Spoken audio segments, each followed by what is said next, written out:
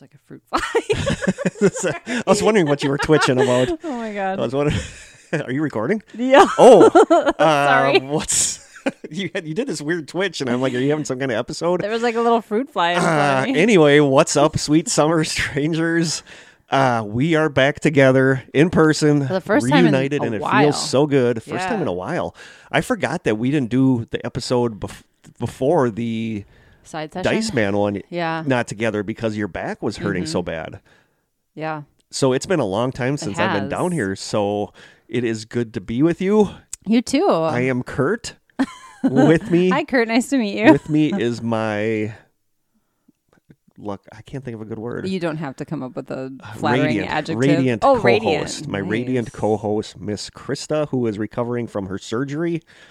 And happy to be home because I just traveled for work and I'm just excited. Yeah, to be you were miserable when you in were texting me. Wisconsin. When you were texting me about going down to Illinois. Southern Illinois. Did you have to drive through Chicago? Yeah. How was that? It's not bad. I mean, traffic was insanely heavy and there's lots of construction, but it's not as bad as you think it is. Yeah. Good. Yeah. Want to give some shout outs to our newest strangers since the last time we recorded. And there's only a couple of them. It is Killian. I don't know how to pronounce the last name. Hosteaux. Hosteaux. Yeah, that sounds like right. a Canadian name. Killian Hosteaux. Ellen. Or French. Or French. Killian Hosteaux. Ellen Lavelle. Mark Lunger. Maddie Lee. And Mia Rose Van Zant. That's not bad. No. But I also want to give I don't want to call him a shout out, but it's just like a rest in peace. Oh, okay. I don't know if you remember, but back when we did our Lake Michigan Triangle episode with Rhonda, shortly after that, I was contacted by a woman named Ellen Kaloran that was the true crime journalist that's been on like TV shows and wanted to know if she could use some of our research and stuff. And I got to know her really well. She passed away in March. Oh, no. Yeah, because I was actually... She was kind of starting to look at like some of these like weird missing persons things like from Michigan. Yeah. So I went to send her an email and I just decided to do a Google search on her and see what was new with her. And then I found that out and I was like, ugh, because we messaged a lot back and forth. Oh, that's sad. So it sucks. I was really down that day when I read that. So Ellen, you were awesome. Rest in peace. I like our shout outs. I don't like our rest in pieces. Yeah, no. But that's it for shout-outs. Do we have any housekeeping? Well, just a quick note. If you're new to the podcast and you don't want to listen to this part, we always forget to say this. Check the show notes. There'll be a timestamp in there for when the topic starts. You can fast forward. We won't be offended. And I don't blame you because I've listened to so many podcasts. This is our first 2-part topic. Yeah. We are doing stories this time and then theories next time because there are a whole slew of theories. Yeah. But I listened to so many podcasts in the last, month that I've been like studying this. Okay. And I just get so frustrated when I put in a new one and I'm listening to it and they're talking. I'm like, get to the smiley face killers. Don't talk about this crap. And then I realize that we do That's that. what we That's do. what we do. So if you want to skip ahead, go right ahead. We totally understand. Yeah. 100%. And some of the ones I listened to, I just couldn't even finish. I'm like, no, this is so bad. Yeah. Hopefully nobody says that about us. I'm I know sure they they do do. because I've read the reviews and it's a soul-sucking process. Don't do it. I won't read the reviews because I'll just cry. I'll cry and be all emo. Speaking of podcasts, thank you for recommending The Cabin. I'm loving that podcast. It's really good, isn't it? Yes. They just did one on waterfront restaurants. There was a Door County episode that I listened to. Yeah, and I love the hosts. Yes. They're very Wisconsin. I listened to it. The only ones that I listened to are the Culvers, an episode about Culvers, and an episode about Quick Trip. Those are the only ones. I haven't gotten to those yet. The Sheboygan County one was really good. Mm-hmm. There's a Haunted Wisconsin one that I have downloaded, but I haven't listened to yet. But yeah, I'm enjoying it. It's just like it's local, but they're still very professional. Yeah. One guy, you can tell I don't know if he's been on radio or... He had to be. I know which one part you're of Discover Wisconsin. I snotted on myself. Hang on. He's part of when they film it. I don't know what his role is, but Discover Wisconsin is a show on But I think TV. they all sound like really, really good. Yeah, but there's something really casual about it, and they're really... You can tell they're friends, and it's just fun to listen to. And they're usually like 30 to 40 minutes long, so not a long listen. The Quick Trip one was really good. I'll have to check that one out next. I love Quick Trip. I'm such a Quick Trip addict. I am part of the cult, and I am proud of being part of the Quick Trip cult. Well, I will say on my trip down to Illinois, so it's like a 3.5 hour drive. It took me 4 hours to get down there just because of traffic, but I stopped at a couple of Quick Trips to go to the bathroom. Did you? And I am somebody who, when I'm in the car and we're on a road trip, I am not stopping for anything. Like, no. I don't like long car rides, so I'm like, we're getting there. But I actually stopped to go to the bathroom twice, and I will only stop at Quick Trip because they have nice bathrooms. Yes, Quick Trip bathrooms are awesome. And there's amazing food that you can grab on your way out if you're hungry. So so I'm glad you like it. Yeah. Thanks for the recommendation. Okay, now what are we doing? Housekeeping. Like I said, this is our first 2-part episode. Yeah. I can't think of any other housekeeping. There's been so many strangers lately have been talking about having so many synchronicities. Synchronicities, yeah. I had a crazy one 2 mornings ago. Do tell. I was sitting there in my chair doing my research at home in my recliner, doing research for the podcast, and I was working on the theories part of the smiley face killer stuff. Okay. And the theory that I was working on is like tied in with sirens or something drawing people to the water. Interesting. So I'm sitting here. Sirens, like mermaid sirens, like something drawing men to the water. Yeah. So I'm typing this out, and on the TV I have Channel 2 News, and they have the meteorologist or whatever on, and they cut to the Sturgeon Bay Skycam. Okay. And it's morning, the sun's coming up, and it's over the beach. So I'm typing this up, and he's sitting there talking, and he's like, I don't know what it is about this time of year and the sunrise and the beaches, but he said it's almost like something's pulling me to the water, like I'm drawn to the water. Yeah. And I'm looking at the TV, and I'm like, holy crap, because that's literally what I'm like typing as he says it. But his phrase, something's drawing me to the water, is just like... It's very specific. It's so weird, and there's been so many like that. I think Carly, our Australian, I don't know what that was. It just dropped. He's dropping change on the ground. Oh yeah, Carly, our Aussie listener. I was trying to figure out how to say. I can't do an Australian accent really well. Our Australian listener, she just had a couple weird ones, and I've had a couple weird ones. So there's just been a lot of synchronicities lately, and it scares me sometimes because it's like, is something big going to happen in the near future? Because this world right now is a dumpster fire. Oh my gosh. Yeah. I don't even want to go there, but... No, I don't want to go there either. It's a depressing place. The scary, school depressing shootings place. And all this stuff. It's just crazy. Yeah. We've had some local weird stuff. Yeah. But I think that sounds like it's been resolved now. Yeah, like all the school stuff. In Kiel. Yeah, the Kiel stuff. But there was it a ton of bomb Fond du Lac threats or Appleton? One of them was closed because of bomb threats. And really? I'm literally surprised we haven't had those at my school yet. Right? Yeah. Because we've had issues at our school lately with fighting and all this stuff. So it's just been crazy. The world's going to hell in a handbasket. But Krista and I are here to make it a little more bearable, lighter, a little lighter. Jump right into our package opening. Okay. I already got the ceremonial dagger from Sophie and Adam. Ooh. It wouldn't be a package opening if I didn't grunt a little. Oh, did you see that? That was smooth. Boom. That was slick as snot. Lake Michigan Mothman. Is this Tobias? This is Tobias' Tobias book. wrote that. Who sent that? Who sent this? Somebody said they were sending us a book. On wait. There's stuff in here. Maybe it'll say who. Sometimes, oh crap, do I have glasses? If you don't, I do. I don't. Oh, Seb. Kurt and Krista, it's Seb, the guy who called in last episode. Sebastian. Yes, I've since joined the Facebook group also. I'm a longtime listener. Here's a book on new Mothman sightings around Lake Michigan. You guys are the best, from Seb and Stephanie. Oh, thank you so much, Sebastian and Stephanie. And I love that it's one of Tobias' Yes, books. Thank you guys so much. I'm definitely going to take a picture of this. What we need to do, and I know that will completely break our non-interview tradition. We have to get Tobias But I think on the show. I think it's going to have to be a Skype. I don't think he's going to be able to come all the way here. And Emily, his wife, is just as involved. Yeah, but I think we're going to have to do an interview thing with Tobias. Yeah, that would because... I talked about in our updates episode, I talked a little bit about the weird Mothman sightings in O'Hare, by O'Hare. Yes, you did. But there's so many of them around the area that we could do another whole episode about the Wisconsin Mothman stuff. And it would be really, really cool to talk to Tobias. So Sebastian, really thank you so much for this book. Yes, thank you. Yeah, this is awesome. I'm actually going to start reading that because I do want to interview Tobias. Yes. That would be so cool. Awesome. Thank you so much, Sebastian. Yeah. Well, he calls himself Seb. I like Sebastian. I'm going to call him Seb. Yeah, Sebastian's actually a really cool name. It is. Okay. Taste test? Yes. Is that where we're at? These are from our much-loved listener, Carl Wagner, who I talk to quite a bit, and he's awesome. So we're still working through a package he sent us previously, right? Okay, yes. I believe these are Mexican, based don't. Chris is already making a face, but I believe have not had good luck with I believe these will be good. Okay, hold on. We got to switcheroo our chairs, and I got to get the camera going. I keep forgetting about that. We'll be right back. I charged the camera and the microphone. She texted me last night to tell me that she was going to remember to do that. We'll be right back. Everything seems to be working, or no? All right. So one of these, I think we're going to break in half because we kind of got a lot here. Okay. Okay, ready? We get started recording? Yes. We are going. It's recording, right? Yay, it is blinking. So one of these, I think we're going to break in half.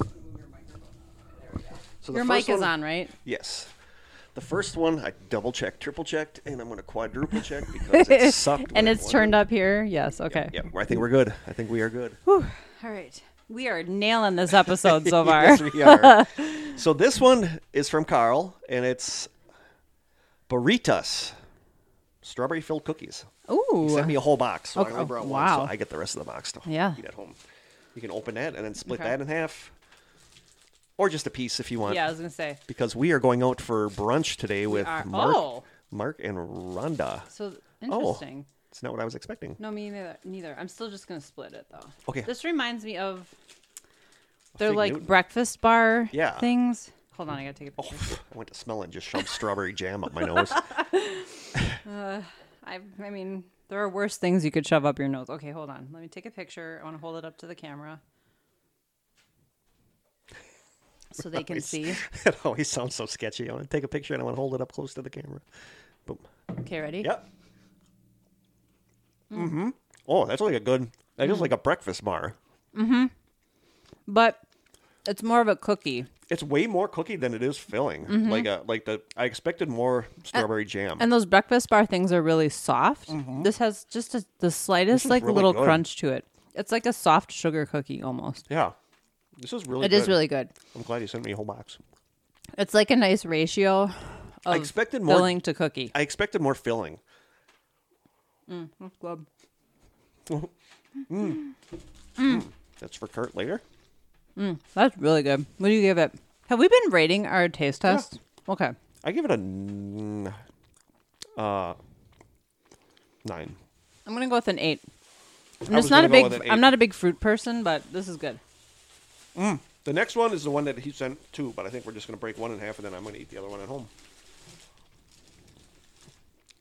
This might be my favorite name for a taste test so far. Boo Boo Lubu. Boo Boo Lubu. It is a Boo Boo Lubu bar. Boo Boo Lubu. Okay, let me try to get a picture that doesn't have a glare. It looks like there's chocolate involved, so chocolate and strawberry. I see we have a theme. Oh. And marshmallow. Oh, wow. Let me take a picture of this. It looks like a piece of poop that was stepped on. Yeah. I just had this vision of Caddyshack. Duty. I always have visions of Caddyshack. Ooh. It's marshmallowy. Maybe marshmallowy, that's for sure. I'm going to take a picture of that. Ooh, it smells good. I don't know if that's going to be blurry. I'm weird with marshmallowy things. Some I like and some I don't, and I think this smells good. This is going to be good. Okay, ready? Ready. And coconut. That's not marshmallow, that's coconut. Oh my God. It goes really well with the strawberry. And the chocolate's it's like a dark chocolate. It's kind of subtle. That's really good. I give this a 10. Yeah. I could eat this all day. Yeah. The combination is really good. It reminds me of a peppermint patty that the outside does. Yes, with strawberry inside. That's perfect. 10 out of 10. This last one, I don't know. Great. We should have started with that one. Oh, boy. What in the world? Lemon flavored salted apricot. Do you say apricot or apricot? Apricot. Me too. Because we're not weirdos. But why does it have to be lemon? Wouldn't apricot just be apricot flavored? You would think. I do like apricots. Okay. Lemon flavored salted dried apricots. I'm going to just... Hola. Is it Hola brand? Take the easy Hola. way out. Hola. ¿Cómo está? They look like prunes. They do. They look like dried prunes. Let me take a picture. Something about this tells me I'm not going to like the texture. They could have made them more appealing looking. Yeah, it looks like a dried up shriveled. It looks like a walnut that has been sitting out in the or like super dog poop that's been cooking all summer. Yeah. It smells like an apricot. It does. I just think the texture is going to be bad. It looks like a little brain. It does look like a little brain. A shriveled up dry brain. Okay, are you ready? No. Oh my God. I can't even eat it. This is terrible. I didn't even put it in my mouth. Oh. Why didn't we not start with this one? Oh my God, that is right up there with those Dunder salts. Oh my God. I can't even imagine what the inside is like because I can't get that far. That's gross. Oh, it's getting worse and it's not even in my mouth anymore. Blah. Oh my God. What do we do with this? I don't know. It's like a biohazard. I don't know. Let's put him back in here. You can put him in the bag. You want to take this or something? Leave him down here. Corey might want to try. Oh, that's right. Corey likes to try the weird stuff. Oh my God. We need to close it somehow. At least the Dunder salts I did on my second go around. This I don't think I could. And you ended up kind of liking the Dunder salts. This I don't think I could. No. Oh, I couldn't even bite into it. No. Were you able to bite into it? No. It wasn't even like biteable. I'm giving that a -3. I'm giving that a -5. Ugh, that was pretty gross. Oh dear God. Can I, when you get up? Oh no, I'm stuck. Can you hand me that water? Yeah. Okay. We need a rubber band out here. Corey's going to want to try that. Oh, we have a rubber band. Look at this. Perfect. We have a rubber band. Ugh. For once, we have something we need. Okay. You want to put it in that top drawer? Yeah. All right. That was Kurt just did a. Bye, guys. Bye. Are we back? We're back. Yep. I had a big old swig of coffee to try to get that taste out of my mouth. It would suck if like zombies took over and all we had to eat were the nasty things in our drawer down here that we couldn't finish. I'd turn to cannibalism. That was rough. What time are we looking at right now? 27 minutes, but that's unedited version. All right. So. Are you ready to dive into our main story? This is one what you did there. I didn't even consciously do that. This is one that you wanted to do from the start because you are fascinated with the smiley face killer theory. Mm-hmm. And I was really not ever. And that's what it is. It's just a theory. A theory. There's no proof really that this is a thing. But I'll just say I'm going back and forth between.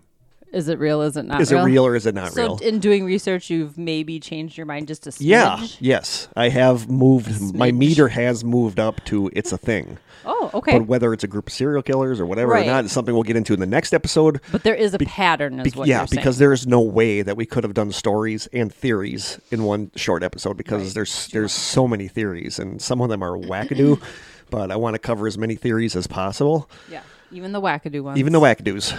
But our main topic today is stories of the supposed smiley face killers. So I'm assuming most of our listeners are aware of this, and if you're not, I'm just going to jump into like a synopsis, a story that happened to kind of give you an idea of what we're looking at. A classic case. A classic case. Okay. Like but this is like one that's not talked about a lot, but this is like a textbook case of a smiley face. It's so weird. Like, I don't know what to call it. Smiley face scenario, smiley face killer scenario. Yeah. But anyway, 18-year-old Chad Sharon was a lifelong straight-A student in Merrill, Wisconsin, and he ended up getting a full scholarship to Notre Dame in Indiana. On December 11th, 2002, some of his dorm mates said that they were driving to a party off campus, and they invited him along, so Chad hopped into the car with them. Around 1 o'clock a.m., Chad's friends said that they were going to leave, but Chad was having a good time and said he was going to stay a bit and then walk home because it was only like a half-mile walk or about 5 blocks back to his dorm. Around 2:30 a.m., Chad left the party. Numerous witnesses would later say that Chad had been drinking, but that he in no way appeared like stumbling drunk. And that's like common. That's a common theme in these. Mm-hmm. And the fact that I'm just going to walk home by myself. Yep. Around 4 o'clock a.m., a security guard at a hospital for children nearby reported speaking to Chad, who had asked the guard for directions to the nearest convenience store. The guard pointed and directed him to the nearby 7-Eleven, which was the complete opposite way from any water in the area. Chad headed off in that direction, and it was the last time that he was seen alive. The security guard would later say that he thought he could smell alcohol on Chad, but once again, he in no way seemed drunk or even really tipsy. So when Chad didn't show up back at his dorm room, friends got worried and called the police. They talked to the security guard who told them about his encounter with Chad. They checked with the 7-Eleven, but no one at the 7-Eleven remembers seeing Chad or anyone matching his description. He wasn't caught on the security cameras, and there were no calls placed from the outside payphones to the Notre Dame campus that night. There was no sign of Chad for about 2 months. On February 12, 2003, 2 months after he disappeared, Chad's body was found in the St. Joseph River, a little over a mile away from where he was last seen. The medical examiner determined the cause of death to be accidental drowning, and determined that Chad had a blood alcohol content of a little more than 0.20. Some people say that the blood alcohol content in a situation like this isn't always accurate, since decomposition and other post-death factors can raise that number. In an interview with his family, Chad's parents called the events of that night suspicious and said that there is no way Chad would have went anywhere near a river on a cold morning at 4 o'clock a.m. Well, what's odd is that he was last seen heading in the opposite direction. Yeah. So it seems like a cut and dried case of a college kid getting drunk and falling into a river and drowning, but when you start to look at these, there's often puzzling aspects to it. When was his body found? Like time of distance from when he went missing? 2 months. 2 months. Okay. So it seems like a cut and dried case of a college kid getting drunk and falling into a river and drowning, but when you start to look at it, there are a few puzzling aspects to it. So many people said that Chad did not seem to be drunk, much less stumbling drunk, and prone to total confusion. Where was Chad in the time between leaving the party and talking to the security guard? The hospital was actually farther away from the party than Chad's dorm was, so what was he doing there? Why did he not get to the 7-Eleven when he was heading in that direction away from the water, and how did he end up in the water? Mm-hmm. It's these little, what happened factors that make these deaths so similar to the missing 411 cases from national parks and woods that we talk about all the time. Stuff just doesn't add up. Yep. So one of the missing 411 books that Stephanie bought for us is called A Sobering Coincidence, and it's all about the college drownings.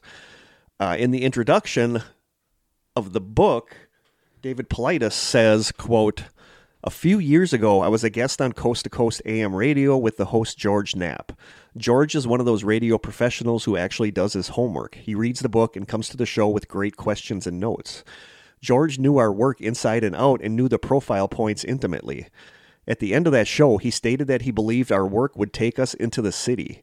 He knew that we purposely stayed away from city cases because it was easy to rationalize a disappearance as someone being abducted by a gang member, an angry former husband, etc. Those suspects didn't exist in these incidents we chronicled. As time passed, I had an epiphany one day when reading about the disappearance of a college-age man. The harder I looked into these cases, the more I was hooked and realized that the facts surrounding these disappearances matched what we've been studying for 5 years. George Knapp was correct. We're in the city now." So that book is all about the college drownings. Yeah. Yep. So maybe you're going to get to this. I'm going to get curted maybe. Is time of death been established for him? Who? This young man? It didn't say. Because one of the hallmarks is time of death is often several days or even weeks after they went missing. Yeah. Okay, yep. So we're gonna get into the. I didn't find it in that one because that was just like a really just little a basic one. College kid leaves a party, kind of tipsy, does things that that are weird, and then ends up dead in a body of water nearby. Right. And everyone who knows them says they never would have done that. So this is a lot taken from one article.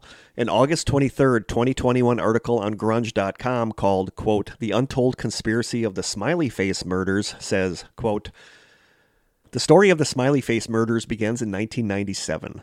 That year, Fordham University student Patrick McNeil walked out of the Dapper Dog Bar in New York City on the Upper East Side and disappeared. Detective Kevin Gannon caught the case, and a month later, McNeil's body was found floating in the East River. The medical examiner called the death a, quote, undetermined drowning, citing his high blood alcohol level, implying that a drunken McNeil simply fell into the river and drowned. But Gannon was convinced that it was a murder. Gannon swore to McNeil's parents that he would continue the investigation. He was joined then by fellow detective Anthony Duarte and eventually criminal justice professor Lee Gilbertson in the belief that McNeil was a murder victim. Between 1997 and 2008, police pulled out the bodies of 45 white college-age males out of rivers and lakes in more than 25 cities across 11 states. All of the victims were inebriated when they disappeared. According to the Daily Beast, while investigating the growing number of deaths they believe are linked to a single serial killer or coordinated group of killers, retired police detectives Kevin Gannon and Anthony Duarte noticed a creepy detail. At every location of a victim, there was a smiley face of some sort painted on a visible nearby landmark. In fact, Gannon and Duarte claim that there are no fewer than 13 symbols commonly found near the location where alleged victims of the smiley face killers have been found. Like other than smiley faces? Other than smiley faces. Oh, this is new to me. Yeah, people don't really know what the other ones are. I'm going to get to one of them that they say, but everything that I heard prior to this was smiley face graffiti. Okay. One of the more compelling aspects of the smiley face killer theory is how similar most of these victims are, which supports the idea that the killer is targeting a specific type of person. As the Daily Beast reports, the victims are all young men attending college. They generally get good grades and have professional aspirations. They're usually quite athletic and popular. They're usually white, and they have almost always been out drinking at bars with friends prior to their disappearance. Some of the more recent victims that investigators have linked to the smiley face killers have been openly gay. The consistency in the victims certainly supports the theory that one person or a group is behind their deaths. What really sets the theory behind the smiley face killers apart from other stories about serial murders is the belief that it is not just a single killer. Gannon and Duarte, along with criminal justice professor Gilbertson, believe that the smiley face killings are in fact being conducted by a large, coordinated group of people. As reported by Heavy, Gannon believes that there may be more than 1,000 people involved, broken up into cells of 12 to 15 people in various cities. That would be insane. Yeah. And also terrifying. Yeah. I lean towards insane. This is like dark web stuff. Yeah, we'll get to that too. Okay. As the Seattle Times notes, this would explain how some of the victims identified by Gannon and Duarte went missing on the same day in different cities. And that would be because there's cells of this group and they're coordinating across the country that are coordinating attacks. He also theorizes that membership in this murderous gang might change over the years as some members age out or die and others are recruited. If Gannon is correct, acting as a group would also help confuse any investigation, as law enforcement would naturally assume a single perpetrator and be thrown off the scent if different people were involved, especially if they had no connection to the victims. According to Rolling Stone, the investigators have a database that identifies an astonishing 335 possible victims based on the profile they developed and the physical characteristics of the crime scenes. It should be noted that Gannon, Duarte, and Gilbertson admit that these are, quote, possible victims. There's no way to prove that these deaths are linked. The circumstantial evidence is compelling, however. Almost all of the deaths that former detectives Gannon and Duarte believe are connected to the smiley face killer have been ruled either accidental or undetermined drowning. The use of the word undetermined usually means that there's no clear evidence of foul play. Frighteningly, Gannon notes that the smiley face killers have become more active in the last few years. He theorizes that this is because law enforcement has failed to take them seriously, and so the group is feeling more secure and confident in their ability to kill with impunity.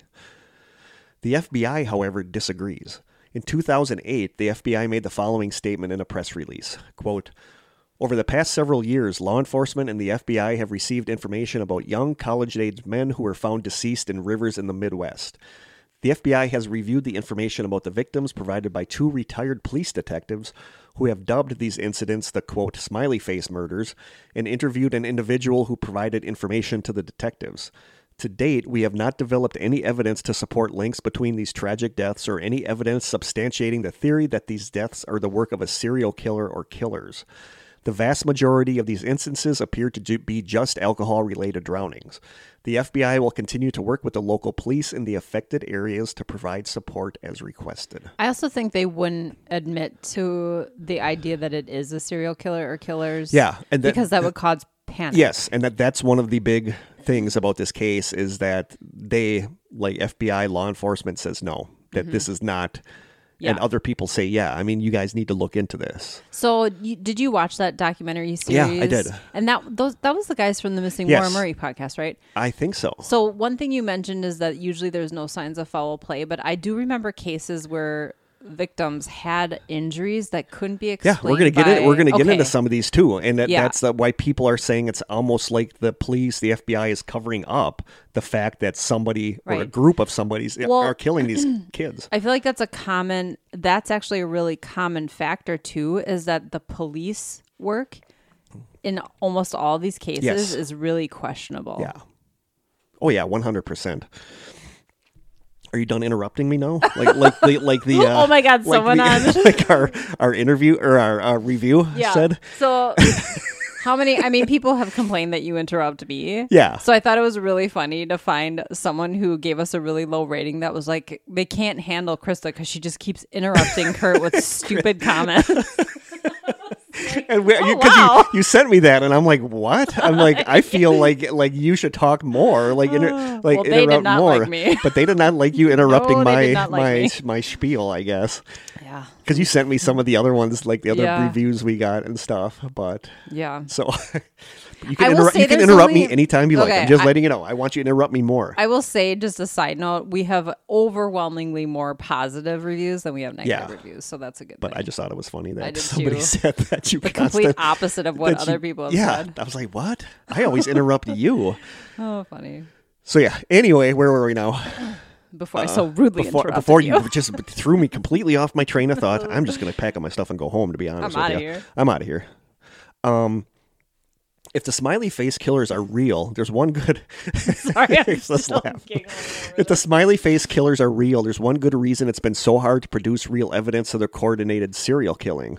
According to the Daily Beast, they apparently use the dark web to organize and communicate. Makes sense. Yes. The dark web is a network of websites that require a special web browser using the anonymous Tor protocol to access. While many people use the dark web in order to preserve their privacy, it's known that many criminal organizations also use the dark web in order to freely sell illegal things like weapons or drugs or to trade illegal information. That makes the dark web perfect for a gang of killers to recruit more members, identify victims, and coordinate actions. According to former Detective Gannon, he and his fellow investigators once got close to one of these websites. He was given a dark web address, but when he accessed the site, he faced a password prompt and a demand that he turn on his camera so the site's administrators could see who he was. Oh, heck no. He didn't have the password and says that he wouldn't have agreed to turn on the camera anyway. I'm going to have an episode at one point about the dark web, and I'm going to dive into the dark web, and I want to see what it's all about. I think it's one of those urban legends that are scarier than the actuality of it. I think there's a lot of really terrifying stuff that happens there, actually. All of the young men who Gannon and Duarte believed to be victims of the smiley face killers were all out drinking before they disappeared, but the two retired police detectives believe that there's another substance involved, gamma hydroxybutyrate, or bitterate, usually referred to as GHB, a notorious date rape drug. Yeah. As WebMD explains, GHB is colorless and tasteless and can cause extreme sedation and complete memory loss. Its lack of taste or color makes it very easy to slip into someone's drink. According to E! Online, GHB has been found in about 30 of the drowning victims linked to the smiley face killers, but Gannon and Duarte believe the number is much, much higher. They told Rolling Stone that the number is probably closer to 99.9% of the cases. I don't know if I believe that. The problem, they explain, is that GHB isn't usually included in toxicology reports. This has led many families to authorize private toxicology scans which have revealed the presence of the drug. Perhaps the creepiest detail to emerge from the investigation conducted by Gannon, Duarte, and Gilbertson is the fact that many of the bodies appear to have been staged. As they write in the book they published in support of their theories called, quote, Case Studies in Drowning Forensics, one example is the body of Tommy Booth, who vanished in January 2008. His body was found 2 weeks later, face down in the water with his arms folded neatly under him. Sticks had been pushed into the soft dirt at strategic places to hold his body in place, making the possibility that his body had been purposely posed and placed in that spot very clear. As Gannon, Duarte, and Gilbertson note in their book, the chances that this pose was accidental are very slim, and the chance that the sticks holding Booth's body in place became wedged there naturally are extremely low. All the evidence points to the body being staged. So here are some typical features of a potential smiley face scenario. Number 1, the body is often found in an unusual position in the water. Drowning victims are usually found face down. Right. A lot of these are found in completely different positions. The gases and decomposition all gather in a spot and you float that way. Number 2, the victim is usually male, good-looking, star student, popular, great grades, etc. So I was never on this list when I was in college. Number 3, there's usually either an unusually high or unusually low amount of alcohol in the bloodstream, and often there are traces of GHB, a date rape drug. In almost every case, the body shows no sign of water damage consistent with being in the water since the time that they went missing, and this is a big one. There's people that are missing for 6 months, and when they find the body, everybody says it's like it was there 2 weeks. Right. The decomposition doesn't match. Yep. As a side note, I mean, is GHB something that people would take recreationally? Yeah, it is. Okay. But we'll get into that more. But at a bar? We'll get into that more in the theories in the next episode, but I want to do a lot more studies on GHB. Yeah. But it's scary. I've talked on here about how my friend Erica's friend was slipped a GHB, a date rape drug in Manitowoc. Yeah. And they said it was the weirdest thing because they went to the bathroom, left their drinks at the bar, came back, she drank it, and they said within like 10 minutes, she would say something, and then a minute later she would say something, and they'd be like, "You just said that," and she was like, "I didn't say that," and then she just got so out of it and weird. It's freaky. It creeps me out. It's scary. Yep. Number 5, the bodies show signs of having been on land or trauma not consistent with drowning. Number 6, some bodies are found partially or completely frozen, which is weird. And number 7, there's often graffiti of a smiley face near the area where the body was believed to have been put into the water, or other symbols such as the word Sinsinawa, which has been seen in a few of the areas. What does that mean? It's a Native American word. I believe it means rattlesnake or something like that. Okay. But I don't know if I really talk about that in here, but one of the people that went missing, they found Sinsinawa. And I don't remember if it was the same murder or another one, but they believe that the person was put into the water near a road named Sinsinawa. Okay. So they believe that, where it said that they believe there's 13 different symbols they use. They believe that one of those symbols is the word Sinsinawa. But just wonder what the significance of that is. I don't know. Okay. I don't know. An April 29th, 2008 article in the New York Daily News called, quote, "Ex-NYPD cop says smiley face is a link in 40 deaths by a serial killer syndicate." The article says, quote, "These killings seem to happen in regional clusters." And of course, what else happens in regional clusters?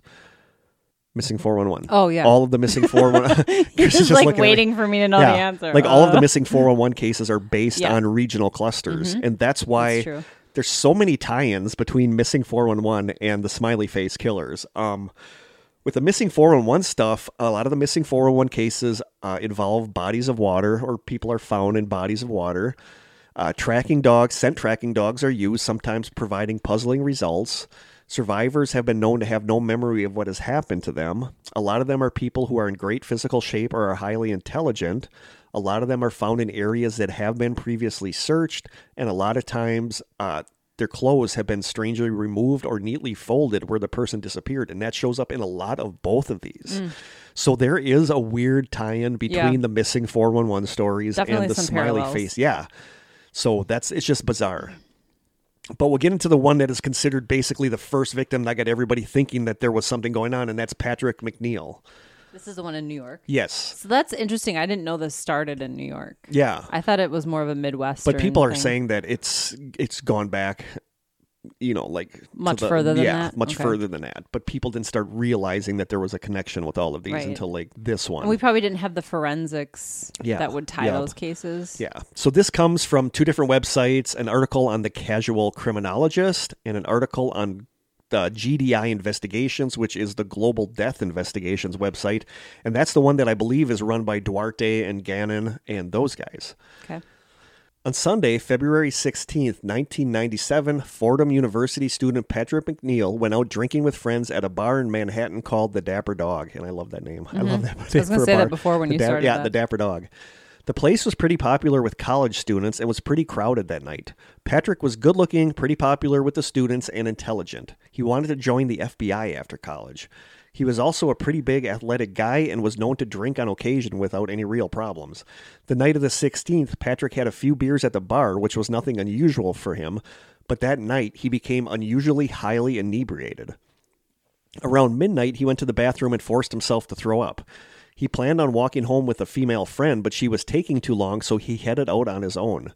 People who were outside the bar saw him fall to the ground several times, and they said it was more like he was on some kind of narcotic than he had just been drinking. Witnesses say that there also was a double-parked vehicle outside the bar occupied by a man and a woman, and the vehicle was observed following Patrick south on 2nd Avenue. Patrick fell to the ground a short distance later, and the vehicle that was following him stopped and waited. When Patrick started walking south again, the vehicle started to follow him. Is it weird that people just watched this and didn't do anything to help Not him? really, because... I guess it's New York. Yeah. In Wisconsin, how many people would have been like, "Oh, are you okay? Yeah. You fell down. Let me buy you a beer. Let me go buy you a beer. Patrick was last observed turning left onto 90th Street, heading in the direction of the East River, with the vehicle still following him. That's super suspicious. I think I would have at least made note of the license plate. Yeah. Yeah, but you're a college-age drunk you kid. don't You're care. not going to be really... I suppose. You would, but I think most people wouldn't. You're clear-headed about that stuff. 2 months later, Patrick was found drowned in the East River. On April 7th, 1997, his body was recovered in the Bay Ridge section of Brooklyn at the Owl's Head Water Pollution Control Plant at the 69th Street Pier on Shore Road. So 2 months later. Well, not quite 2 months. Yep. Okay. He was over 12 miles away from where he was last observed in Manhattan. 12 miles? 12 miles. Further... Oh, my nose is running.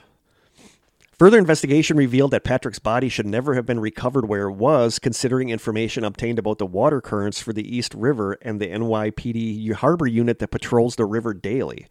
Patrick seems to have been abducted, driven to that location, and deposited there for him to have been recovered at that location.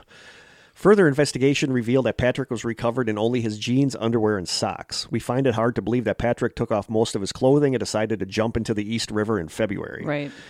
New York. In New York. This means chilly. that his alcohol... This means that his actual blood alcohol content upon entering the water was probably more like 0.12 or around 6 drinks.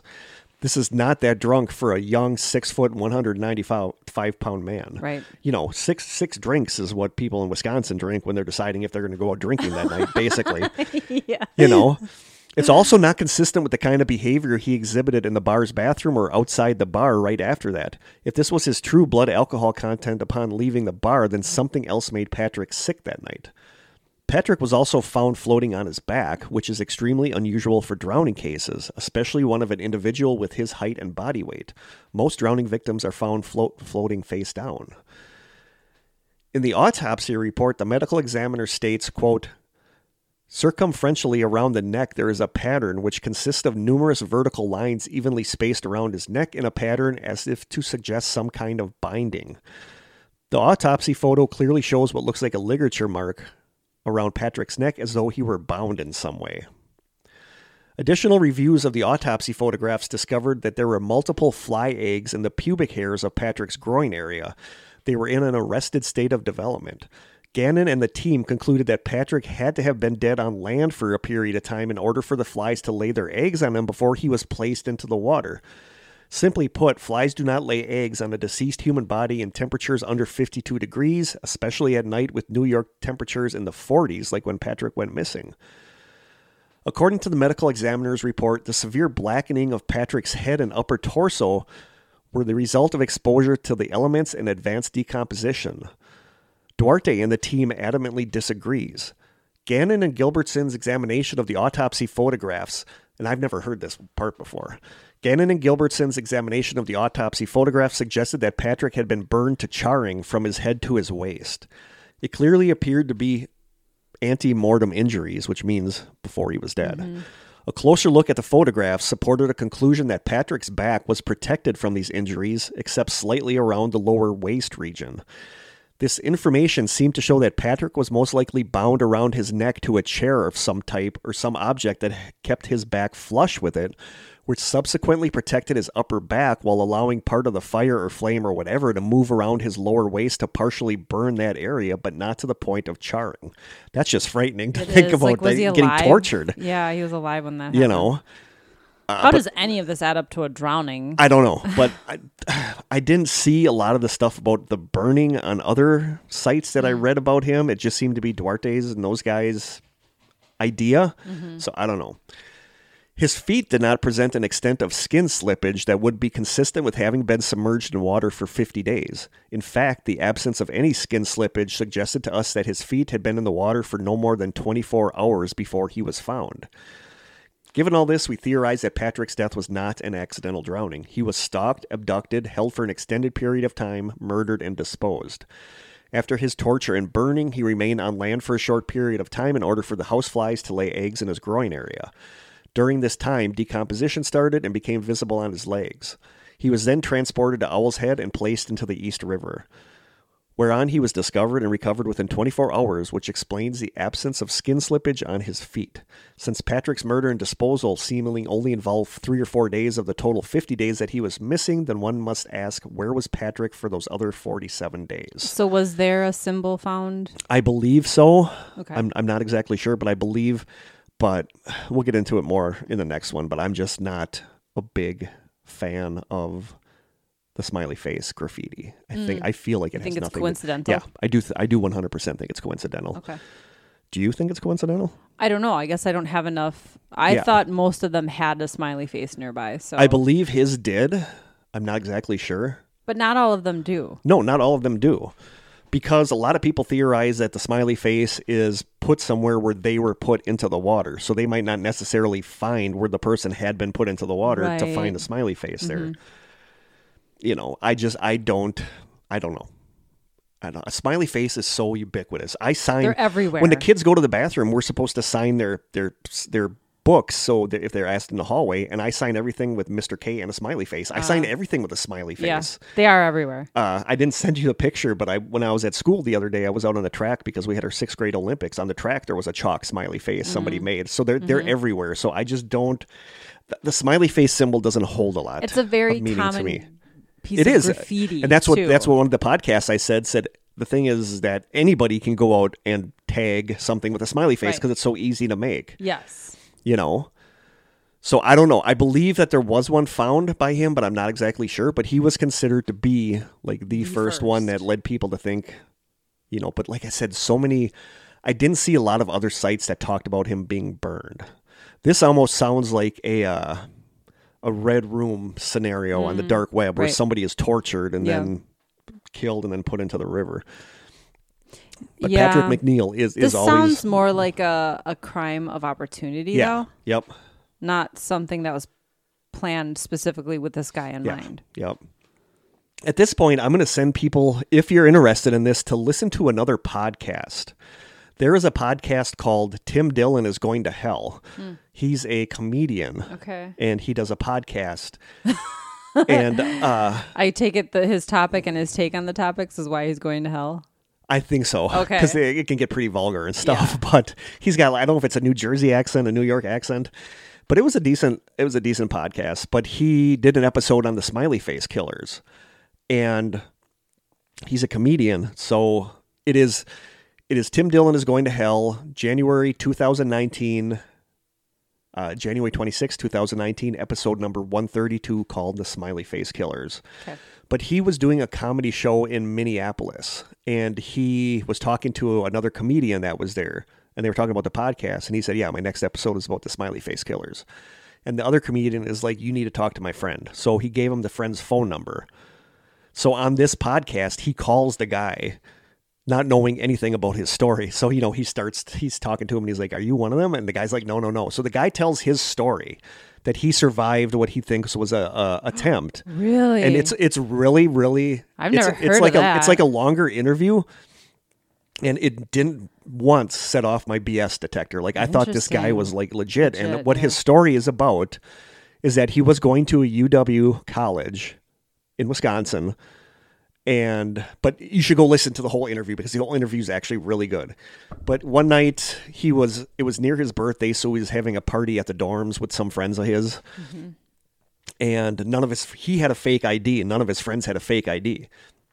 And there was another girl that was at the party that was like a friend of a friend of a friend, and she had a fake ID. So she was like, do you want to go out to a bar? So they got a taxi, and the two of them went to the bar. And when they got to the bar, she ran into like 4 or 5 friends of hers, like male friends of hers. So she ditched him at the bar, kind of. Mm-hmm. So he's at the bar and didn't really know anybody, but he loved playing pool. So he went in the back and was playing pool with a bunch of guys, and he got a beer and set it on the railing there while he was playing pool, not watching the beer. And he says after like an hour or so, he said that he had 1 or 2 beers at the party at the dorm and 1 beer at this place. So he said he was drinking his beer at the bar, and he said that at one point the girl's like, oh, we're going to go to another bar. Do you want to go? And he thought it was weird that she kind of ditched him, but then she came over to him and was like, do you want to go to another bar? And he's like, yeah. So the two of them walked outside, and then she's like, I forgot something inside the bar. And she turned and went back into the bar, and he said that's the last thing he remembers. He says he remembers nothing after that, except he has this weird memory of opening his eyes and having these bright lights in his eyes that were like humming. And he says, like, if you imagine like a rest stop on the highway bathroom that has like the super blinding lights, like the fluorescent super blinding humming lights. And he said he has that image in his head for a second, and then that's gone. Weird. And then he wakes up and he's on a dam. He's on the walkway of a dam where on one side right near him is just a straight drop down into the water. So he has no idea what happened to him, and does this girl he was with have any explanation? Well, he doesn't know what he can't get. Everything's padlocked, and there's a barbed wire fence, and he has no idea how he would have gotten into this place. Wow. But he was like inches away from rolling off the dam into the water. So he manages to like climb the barbed wire fence, and then finds out he's in they never say what town, but people that listen to the podcast were like using things he said, and they think it's Stevens Point. Okay. Which is where like Stevens Point, La Crosse, Eau Claire, like all those places in Wisconsin have a lot of like these smiley face drownings. Because it's near the Mississippi. But then he said that he made his way down the road, tried to flag down a cop, and he said every 15 minutes he was blacking out again, and then he would forget what happened in the previous. But he finally made his way back to the dorms, and the guy, his roommate's like, what the hell happened? And to this day, he doesn't know, but one of the students at school was talking to him one day, and she said, have you ever heard of this Smiley? So he looked it up, and he said, this is kind of exactly what happened.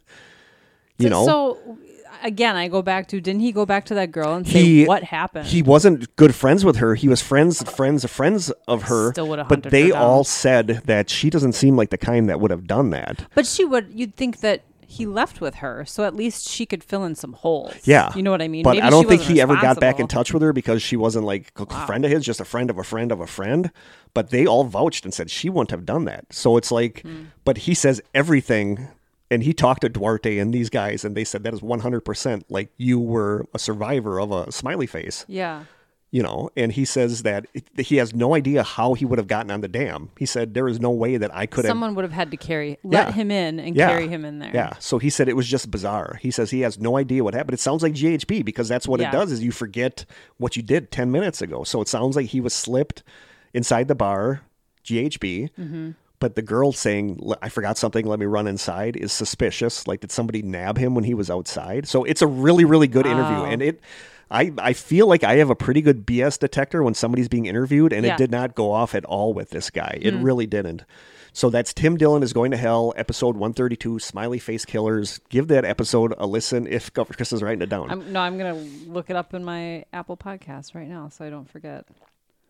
I'm getting back into podcasts again. Tim Dillon.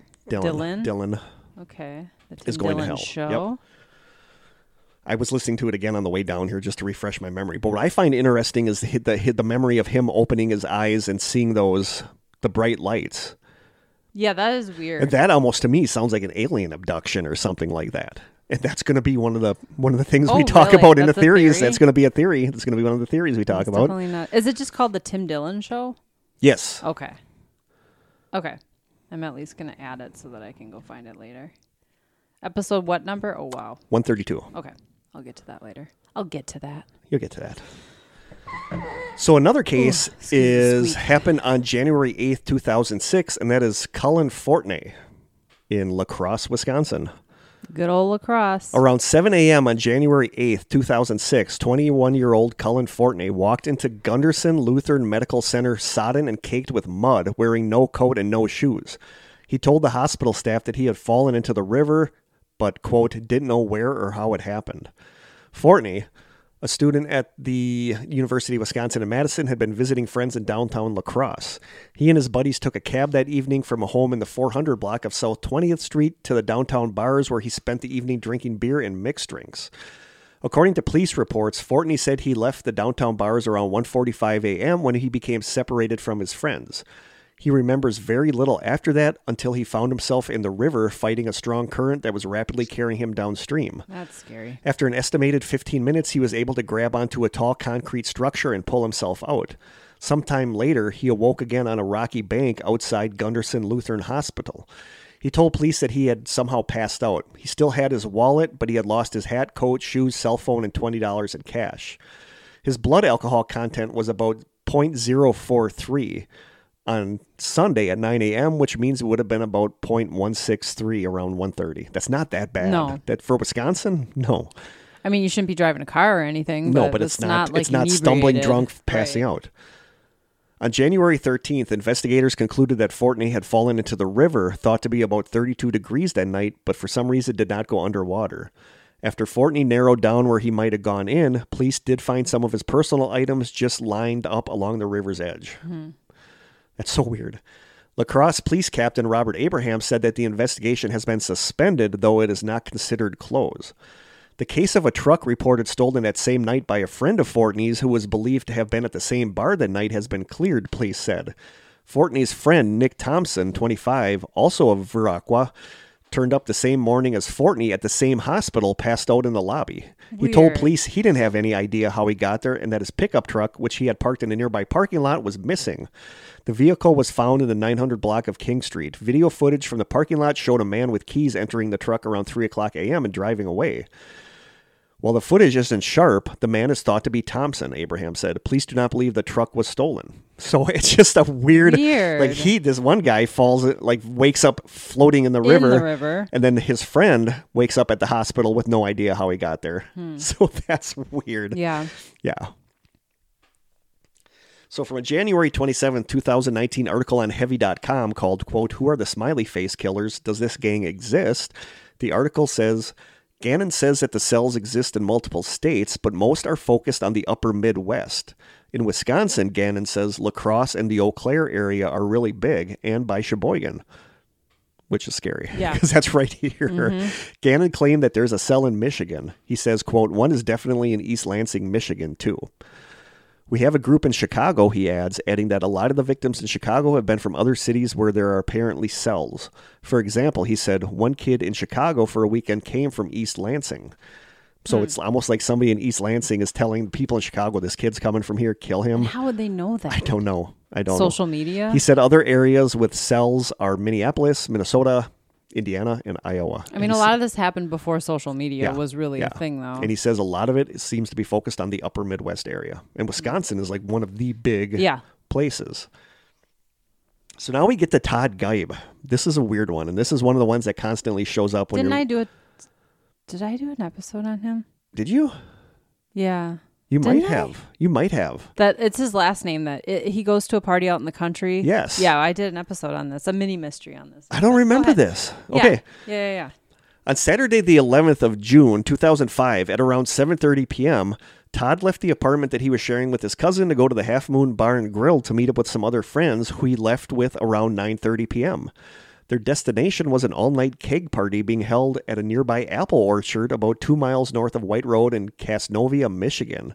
I don't remember you talking about this. And located just about a mile and a half from where he lived, where his friend dropped him off without incident. At around 12:45 a.m., things were apparently getting pretty rowdy at the party, with a fight breaking out that threatened to transform into a full-on brawl. It seems to have been enough to urge Todd to leave, so he left the party on foot, calling the friend who had dropped him off there to let him know he was on his way back home. He left a message for his friend saying that he was going to walk back to his cousin's place, which no one really thought much of since it was close by and he was familiar with the area. From between 12:47 a.m. and 12:57 a.m., Geib made a series of phone calls that were a bit odd to say the least. At 12:47 a.m., he called a friend who had driven him to the party to say that he had, quote, had enough and was walking home. He then called a friend at 2:51 a.m., but all he said was, "I'm in a field," before the phone call cut off. The friend called back and heard only what she thought was either heavy breathing or the wind before the call ended. I thought it was his sister. It might have been. Okay. The phone was then used twice over the next few minutes in an attempt to call the friend back, with the last attempt ending at 12:57 a.m. The phone was not used again after that, and no further calls went through. This would be the last time anyone heard from Todd, and he would go missing. A massive search was mounted to try to find him, including around 1,500 police and volunteers, as well as aircraft, who scoured the orchard and the area near the party site, as well as a stretch of road where he was expected to have walked along to get home, but they found nothing even after thoroughly searching the area 3 times. It was as if Geib had vanished off the face of the earth. On July 2nd, 2005, 3 weeks after he had gone missing, his body was found, but it was very odd for several reasons. First was that the body was found in Ovidhall Lake, about 2 miles from Todd's home, right in the middle of the area that the search had been held, and it was completely and thoroughly searched. Then there was the fact that the body was reported as being discovered, quote, standing upright in the water, with the head and shoulders breaking out of the surface as if he had been swimming and had just gotten stuck there. Rather strange was that he was fully clothed with his wallet still in his pocket, so the big question was, how had he gotten into that lake to turn up dead? That's all stuff you talked about, huh? Mm-hmm. Shoot. The odd part about that was how he was found standing up in the lake. That was what I remember the most about that. It's just an odd position to be found in. Yeah, it is. And what about the phone calls? The phone calls were super weird. It didn't sound like he was drunk or anything. And it shouldn't have been that position he was in. One of the people that did a pathologist, Dr. Michael Sekursa, found by careful analysis of the photos and autopsy data that while Geib had been missing 3 weeks, it seems that he had only been dead in the water for 2 to 5 days. Mm-hmm. It was also determined that he had no water in his lungs and that there were other clues that pointed to the body being placed in the water after death. Dr. Eric Benbow, another biologist from Michigan State University, said there should have been more biofilm, more slime buildup. It looked like part of the head was exposed, so there should have been insects in the mouth and in the ears and in the folds of the skin, and there weren't. Mm-hmm. So there's just a lot of weird stuff. I was going to go into more, but if we've already covered this. Yeah, it's another one of those where he was clearly dead long before he was found in the water, or was placed in the water, I should say. And Kathy Geib, his mother, continually fought to get the case reopened, but authorities refused to do so despite the evidence against it being an accidental drowning. Mm-hmm. So nobody really knows what happened to him. Right. And, we'll get into this when we get into the theories in the next episode, but does the fact that so many of these happen in winter and with the water frozen or semi-frozen affect the way that the bodies are found? I mean, is that possible? It could be. We're going to get more into that in the next episode, because so many of these are in winter and when it's cold and stuff like that. I mean, you could imagine someone placed in the water or whatever, and then there's a freeze and they kind of get frozen in a weird position. Yeah. I could see that happening. Or the freezing affects the decomposition, the gases in the body. So that's possible. Yeah. The phone call from the field is weird too. It's like if he was just walking from the orchard to the road to walk back, how did he end up in a field? Unless he tried taking a shortcut, maybe cell reception wasn't good. I don't know. The brother of the person who owns the area of the lake said the day or two before he was found, he was boating on that lake. I remember that. So I don't know, but this is the Todd Geib one constantly comes up in the smiley face. Mm-hmm. But it's like, how would if there is a smiley face gang, would one of them had to have been at that party and seen him leave the party? Seems like kind of not a remote stretch, area, but it seems like just such a stretch to have. Yeah, I don't know. It's suspicious, but is it related? I'm not sure. Well, that's the thing that we're going to get into, I think, more in the next episode, but. Like, this to me is more of a missing 411. Like David Politis, it sounds like he doesn't believe in a smiley face gang, but he thinks that whatever he believes is causing the missing 411 cases in the woods is also causing these, but he doesn't think it's a gang of killers. Mm-hmm. Right, because I don't think the missing 411 is a gang of killers. No, but I mean, like, these are have so much in common. Yeah. So I don't know. It's just very weird. So, but a lot of them, like I said, are centered in Wisconsin. It's said that 9 drunken men have drowned in the Mississippi in the La Crosse area between 1997 and 2012. Mm-hmm. And is that because Wisconsin is such a hard drinking state? It is. And especially our college towns. Yeah, it is.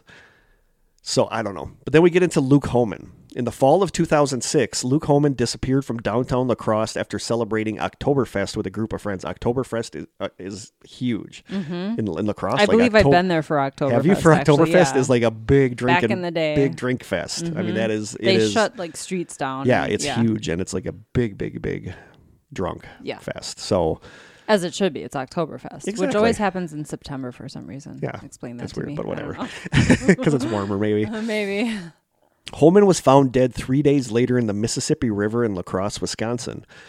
The autopsy revealed acute alcohol intoxication as a major contributing factor to his death, as well as cold water drowning.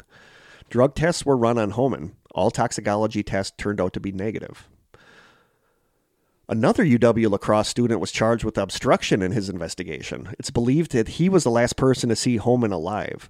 He told the police that Holman had gotten into an altercation with another bar patron and fled, but he told a different story to Holman's friends and other UW students, saying that he had been cut when he was punched by a man that was fighting with Holman and that 3 men were involved in the altercation. The young man seemed upset and nervous upon being questioned by the police during the search for Holman. He said that 3 men had gotten into an altercation with Holman and had struck him several times and then followed him out of the bar The Vibe. These 3 men later returned without Holman and struck this friend with a beer bottle, cutting him. Good Lord. He immediately left the bar and headed home. Authorities stressed that he was not involved in Holman's death, but he was charged with giving conflicting accounts to the police. And people wonder if these people that got in a fight with him were Smiley Face members or if he was injured.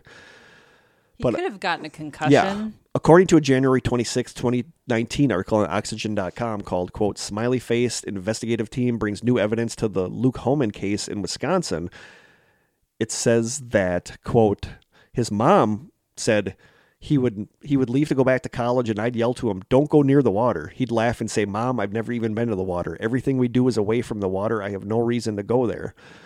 Sam Donaldson, Luke's friend who was with him the night he vanished, also does not think that his death was accidental. We had no reasons to really go by the water, said Donaldson. The weekend before, the question had come up about Luke going to La Crosse and the deaths that had occurred in the river, and Luke himself said, quote, you pretty much have to be a dummy to drown in the river, because if you were to leave a bar and you see the river, you know you're going in the wrong direction. And then he drowns in the river after he says that. Mm-hmm. The Mississippi River is located about a half mile from the stretch of bars commonly frequented by students from the surrounding universities.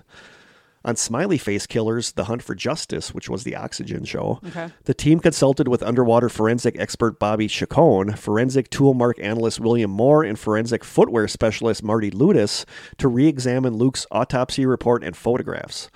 While Chacon estimates that Luke had only been in the water for 3 to 12 hours, not like 50 hours like the police had originally theorized, Moore and Ludis both hypothesized that the injuries on Luke's forehead were the result of someone pinning him down with the sole of their boot. The wounds to Holman's head, the wounds to Holman's head and hands make it look as if he had been in a fight. These could have been the result of the fight at the bar that Gilbert said was rumored to have taken place the night he disappeared. Chacon furthermore says that it doesn't look like his body had been in the river for 50 hours as was assumed in the autopsy report. He stated in the documentary that the bruises looked too red to have occurred post-mortem, and that had the body been in the water for that long, it would have been more covered in debris and mud than it was. He conjectured that the body was only in the water for 3 to 12 hours, leading Gannon to wonder aloud where he had been for the rest of the 2 days that he had been missing. Based on the minimal body decomposition and injury pattern, the Hunt for Justice team does not think Luke's death was the result of accidental drowning. And if it was these 3 guys that attacked him in the bar, those guys came back to the bar. So then if he was not dead already or thrown in the river, where was his body? Stole him somewhere? Yeah. No, because they came back to the bar. Right. So it's like, did somebody else see him get in a fight? And then when these guys left, they grabbed him and then did whatever it is they do to him? I don't know. Another big one is Dakota James. This comes up in all of the stuff about Smiley Face Killers is Dakota James. On the night of December 15th, 2016, 23-year-old Pittsburgh, Pennsylvania University graduate student Dakota James called his friend Shelley in a panic. According to a January 8th, 2018 article in the Daily Beast called, quote, Is a serial killer gang murdering young men across the U.S., he told Shelley on the phone, quote, I don't know where I am. I'm so cold. Please help me. I'm lost. He wasn't able to coherently tell her where he was, but she had access to his phone's GPS, so she headed out to pick him up. She got there in less than 10 minutes, arriving around 11:30 p.m. As she pulled up to the hotel, she saw a dark SUV double parked in the wrong lane, facing the wrong direction, and Dakota was walking out of the hotel straight towards the SUV.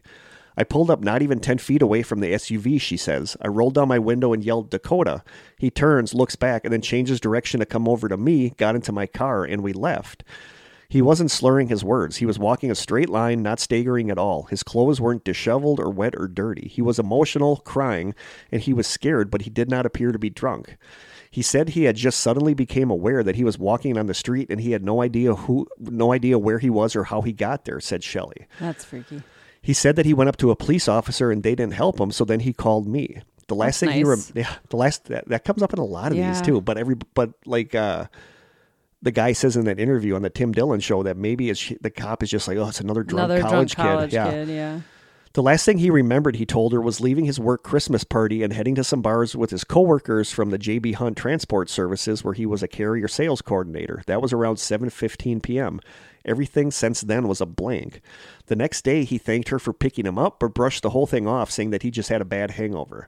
5 weeks later, on the night of Wednesday, January 25th, Dakota once again went out with his coworkers. He left the bar and began walking back to his apartment.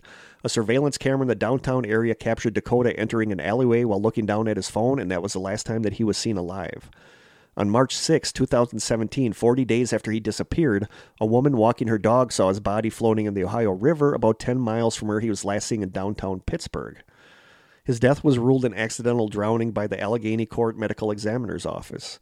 Kevin Gannon, a retired New York City police sergeant who has devoted his life to solving these cases, told the Daily Beast, quote, Dakota was clearly murdered. And it's weird that there was like an incident before that happened where he was walking towards this dark SUV that was parked like in a place that shouldn't have been parked, almost like they were having him. It was a failed attempt. It was like a failed attempt. Mm-hmm. But that's like the other case I talked about where there was a car with a guy and a girl in it following the guy that was like stumbling and falling out of the bar. So some stuff is just bizarre. Like some stuff leads me to believe that something is going on. Mm-hmm. It was like a foreshadowing of what was to come. I think I would have been very cautious about going out again. Yeah, going out again and or at getting least drunk. Walking home alone. Going out and getting drunk. The alleyway actually stands out to me. Like, was he like distracted and thought he was turning onto a street and ended up in an alley? He was looking at his phone. Right. You know? So why does Gannon believe he was murdered? James' body wasn't decomposed enough to have been in the water for 40 days, Gannon said. His body was undamaged despite traveling 10 miles downriver and underneath a concrete and steel dam to get to where it was found. Someone used his PayPal account for an $11.99 transaction 2 days after he vanished. That to me is nothing because it could be a recurring payment. Oh, it could be. You think they would know that though? You'd be able to trace. You would think somehow. that you would be able to, but that to me that strikes me as a recurring. $11.99 sounds like a Netflix, like a recurring payment. You know. And again, there appeared to be ligature marks around his neck, indicating that he might have been strangled, says Cyril Wecht, the famed forensic pathologist and former Allegheny County medical examiner who reviewed the autopsy report and photos at the request of James' parents. The official report, however, disagrees, saying that it's believed Dakota stopped on a bridge to urinate on the way home and fell into the water. And there were 11 smiley face symbols found spray painted on the Roberto Clemente Bridge, the closest bridge to where James was found, and that's where police believed he fell into the water. It was a good distance away, about 10 miles, but the investigators have discovered that the smiley face graffiti usually appears on the first man-made structure visible from where a body is found. They don't know if the graffiti was already on the bridge before James died, however. I want people to know the truth, that he was a good person and not some 23-year-old child that got drunk and decided to pee in the river and fell in on his own, his mother, Pam, said, who started a foundation in her son's name. Someone did something wrong to him and we need to find the answer. It's not just about my son, it's about helping the other families out there that need this information. She said her husband say that they have encountered nothing but roadblocks trying to get those answers. They were not allowed to view Dakota's body when he was found, just his ankle, which had a distinguishing tattoo, they say, and that they didn't get the photos from the autopsy until August 2018, 17 months after his body was discovered. That's when they saw what appeared to be ligature marks on his neck, said Wecht, the pathologist who viewed the photos. Gannon said there was clearly evidence of some type of ligature device. But Wecht says, quote, there was no internal damage to the neck structure as reported in the autopsy report, so I'm not able to say that he was strangled to death, but there was something around his neck. And there was also blood pooled in the fingers on both of Dakota's hands, which Wecht says could result from trying to pull a ligature away from the neck. But the DA says that after he sent one of his homicide detectives to the medical examiner's office, they concluded that there were no ligature marks. So what were the marks? Allegheny County District Attorney Stephen Zappalis says that it was dried blood that washed off during the autopsy. There are 2 pictures, Zappalis said, one where blood came out of the nose and mouth and pooled around the neck. There was a second set of pictures where the neck is clean and there's no ligature marks, and that's what the medical examiner is telling me too. But his mother, Pam James, refuses to believe that. She says, quote, "You tell me he was in the river for 40 days. How doesn't that wash off? He comes out of the river and has ligature marks, and you take him to the medical examiner's office and they just wash off? Dried blood doesn't stay on you when you're in the water for 40 days, she said. No. And why does he have pooling in the fingers? I don't believe that. I absolutely don't believe that, she says. She says that her family won't give up until they know exactly what happened to Dakota. It's never going to bring my son back, she says. I know that, but I don't want my son's name going down in history as that drunk kid who walked down the alley and walked across the river and drowned, because that's not how it happened." So yeah. That's, it's like the police aren't taking any of it seriously either. No, they want the easy answer, and they talk about that too in that one of the podcasts I listened to that said they feel like there's such a what word am I looking for? It's just a drunk college kid. Yeah, it's just an idiot drunk college kid that stopped to pee on his way home, and that feels like the easy answer. And that's answering a lot of these. And the thing is, like, I'm a guy. I love peeing outside. Like, peeing outside is one of my passions in life. I have never, when we go geocaching, like in a cemetery or in a park or somewhere, and I gotta pee, I have never in my life been like, oh, there's a river over there, I'm just going to go pee in that river. Mm-hmm. I'll go under a tree or something where nobody sees me, but I'm not going to go pee in a river. Mm-hmm. So it's just weird to me that that's like the general thing is that this person was drunk and decided to go wanted to pee there. To pee in a river, so weird. It's just weird. Now we get to another big one, and that is Chris Jenkins. October 5th, 2019, Medium.com article called, quote, "Did the Smiley Face Killer Strike on Halloween?" And from the website Footprints at the River's Edge, which is a really good website that details all of these college students that drown. It is Footprints at the River's Edge. Really good. If you're interested in this, check that website out. On Halloween night, 2002, after a 6 p.m. keg party at his home, Chris Jenkins, his girlfriend Ashley, and a few friends headed over to the Lone Tree Bar and Grill in downtown Minneapolis. The group arrived at the bar between 10:30 and 11 p.m. and parked the car just south of the bar. The story goes that sometime after midnight, Chris spilled a drink on his pants by accident. The security team, however, thought he was so intoxicated that he urinated himself, so they removed him from the bar, and the bouncer was told not to let him back in. Chris had been wearing a Native American Halloween costume without pockets and had just been kicked out without his coat into the 20-degree temperature. He had given his cell phone previously and wallet to his girlfriend Ashley, who was still inside the bar. So now Chris found himself outside in the freezing temperatures without any means of getting home since another friend had driven them to the bar. The last that anyone reported seeing Chris was that he was walking away from the bar headed north, but he never showed up back at his place or contacted anyone, and he was reported missing. 4 months without a word from Chris or any clues of his disappearance had not just his family and friends on edge, but the entire college campus. On February 27, 2003, a body was spotted floating in the Mississippi River. The body had been wedged in branches of a fallen tree near the Upper St. Anthony Falls Dam. After pulling the body from the water and performing an autopsy, it was revealed that it was Chris Jenkins.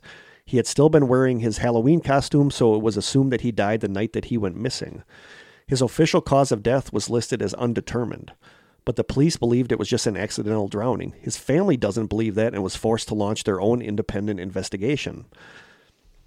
Retracing Chris's steps, the private investigator realized that the route home for Chris would have taken him over the Hennepin Avenue Bridge. He found that the Federal Reserve Bank had 2 outside security cameras facing in that direction, but when the bank reviewed the footage, there was no sign of Chris, so he had not started to walk home.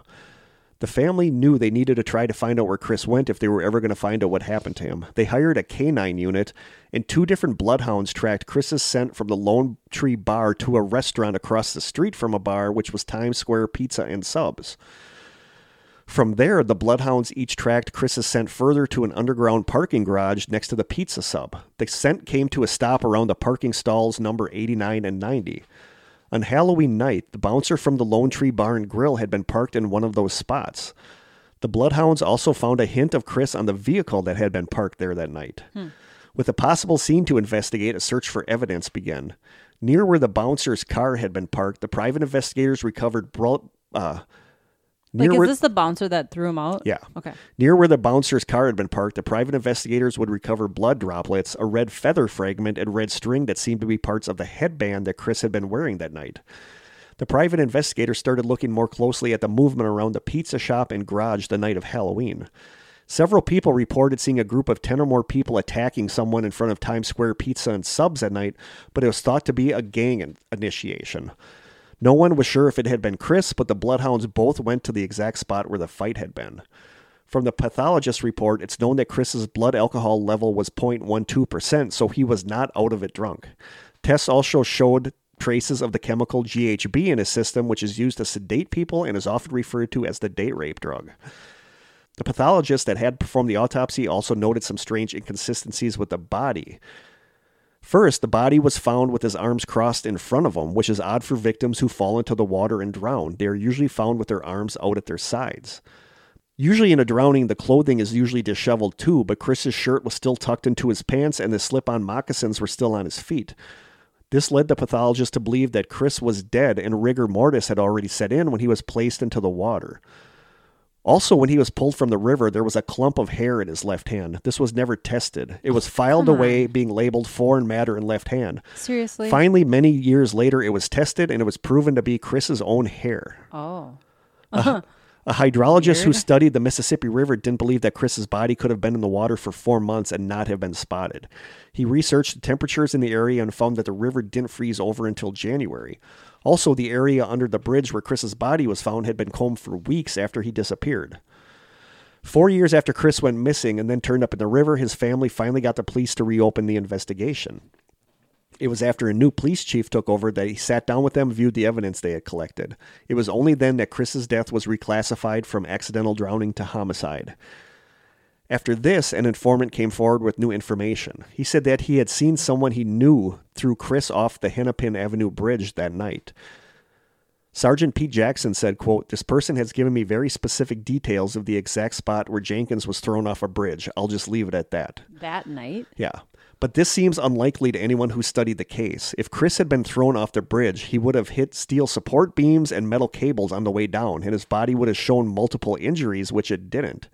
Jenkins was not found to have any broken bones, meaning that the killer would have had to have lift a heavy grown man over the high safety railing and throw him 5 feet out over the support beam, avoiding the vertical cables in the process.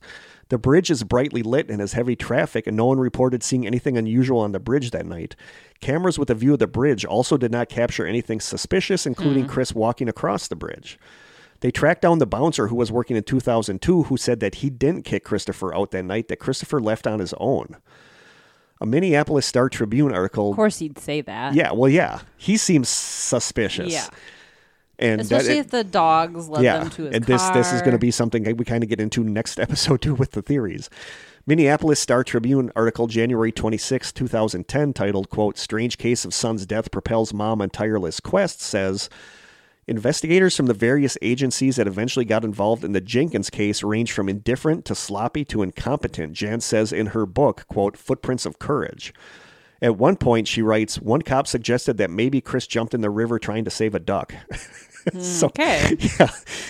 Yeah. Middle of winter, you're drunk, walking home. I'm just going to save that duck. Yeah. That's such a stupid thing for a cop to say. Yes. You know. A duck. Why specifically a duck? I don't know. The police weren't doing anything, Jan said in an interview. So if they weren't willing to put their butts in gear, then get out of the way. We lost faith. I find it really interesting that they would even admit it was a homicide. Yeah, that's one of the only ones that was ever reclassified as a homicide. I agree. Jan goes on to say, we lost faith in every system that we previously believed in. Among the more eyebrow-raising anecdotes is Jan's speculation that an off-duty police officer, who she names, had Chris removed from the bar so that he could hook up with Chris's girlfriend. And it turns out that he was dressed as a Indian, and she was dressed as a cop, and she was wearing that cop's uniform. So there's some hanky-panky going on with that cop. So this one, like, there's a lot of, I think this one was a murder. I think this was not Smiley face. But we'll related. get into those more in the there's some interesting stuff tied in with this one that we'll get into the theories one too. So it's believed that maybe the off-duty police officers that was at the bar had the bouncer remove him so that he could be alone with Chris's girlfriend. She also said that initial investigators failed to interview people with Chris that night and didn't treat his discovered body as a crime scene. The Jenkinses don't believe that Chris was thrown from the bridge as speculated because he still had his slip-on shoes on and his shirt was tucked in. When they found him near a bank, his arms were crossed. Jan hints in the book that satanic rituals may have been involved. She thinks one or more killers is still out there. In Breaking Homicide on Investigation Discovery, they interviewed a man who went to that same bar a few months before Christopher did and reported that he had a drink and was very sick and almost unconscious after having only one drink. He said that he remembers a few men trying to put him into a car, but he was saved by a friend who then took him to a hospital where it was found that he had an unusually high dose of GHB in his system. Sarah Jenkins, Chris Jenkins' sister, says, quote, "I wish every day I could go back to that naive place in the world where life was so simple, where people were inherently good, where the sun shined just a little brighter. It's not simple. There are really bad people out there, and they do really bad things." You know what I'm kind of like, a pattern that I'm noticing is that, and I think it's part of what feeds into this, is that nobody really seems concerned with the safety of men in these situations. You know what I mean? No, and that's the thing. Like, if it were a woman in half of these cases, it would be a totally different, but it's not because, and oh, you I can don't walk know. home alone. There's almost like this predisposed bias against college age boys, right? You know, because like so many people said, there's almost like this mindset that they deserve what's coming to them for being drunk and stupid, right? You know, it's just weird. And there's so little. I mean, I haven't come across a female that this has happened to. This is all males. No, and it's not that bad stuff doesn't happen to females at bars, but I think that there's even, like, I've seen news stories about how if a woman feels like she's in danger at a bar, you can say a certain phrase to the bartender and they'll help you. Nothing is in place like that for men. No. Men are just on their own. Yeah. 100%. And nobody cares. 100%. It's so weird it to is. Me. And so maybe that's why men are targeted, because it's easy. Yeah. Yeah. Because the cops aren't going to look into it as much. Like, nobody cares that a guy's been slipped a roofie. What's going to happen to him? Yeah. But if it were a woman, well, obviously some pretty bad stuff can happen to either. Yeah, there's a weird sexism involved with this. That I agree. Another story. This is from the December 7th, 2018 Oxygen.com article, quote, "Here are 6 of the alleged victims of the Smiley face killings." This one is weird. On October 8th, 2009, 24-year-old William Hurley, a Navy veteran, went missing after leaving a Bruins hockey game in Boston, Massachusetts. Hurley went to the game with 2 friends. Halfway through the game, Hurley called his fiancée, Claire, and said that he wanted to leave. Hurley walked outside where Mahoney drove to, or Claire Mahoney is his girlfriend, where Mahoney drove to the stadium to pick him up. When she arrived, however, he was nowhere in sight. Mahoney then called Hurley to find out where he was waiting. Mahoney said that he answered the phone, and she heard him ask someone who was standing there where he was located, and the man said 99 Nashua Street. Hurley told her the street and said that his cell phone battery was going dead. Mahoney was near the area, like literally less than half a mile, but when she got to the address, Hurley was not there. She called him a second time, but his cell phone seemed to be out of battery. Mahoney said she drove it around for an hour before returning home, guessing that he got another ride home, but when she got home, he still was gone. She then reported him missing and various searches were conducted. 6 days after his disappearance, Hurley's body was found in the Charles River, close to where he asked Mahoney to pick him up. Investigators said there was no sign of foul play and his death was ruled an undetermined drowning. Hurley's mother received a copy of the autopsy report and allowed a physician to analyze the report. She found out that her son had reportedly suffered blunt force trauma to his head, his eye socket, and behind his left leg. GHB was also found in his system along with alcohol. A smiley face was found painted near the river. His cell phone, which had been badly damaged, was also discovered near 99 Nashua Street. Gannon and Duarte were able to obtain the damaged cell phone from Hurley's family, who believed it had been run over by a passing car, and they took it to digital forensic analyst Derek Ellington for testing. Ellington noted that there was excessive damage to the cell phone's hinge. Ellington says, quote, "When a phone... flip phone? Yeah. Okay. When a phone is run over, you don't see that much damage, maybe a cracked screen. Ellington told Gannon and Duarte that if the same cell phone model was crushed by a tire, it would only squish or deform slightly. When somebody wants to physically destroy a phone, they take the battery out, discard it, and do what we call a twist and separate. If you go to twist it, you're going to get a lot of torque and resistance from the first hinge. The second hinge popped easily. He also noted that there was significant scuffing and scratching that would be consistent with the cell phone having been run over after it was broken.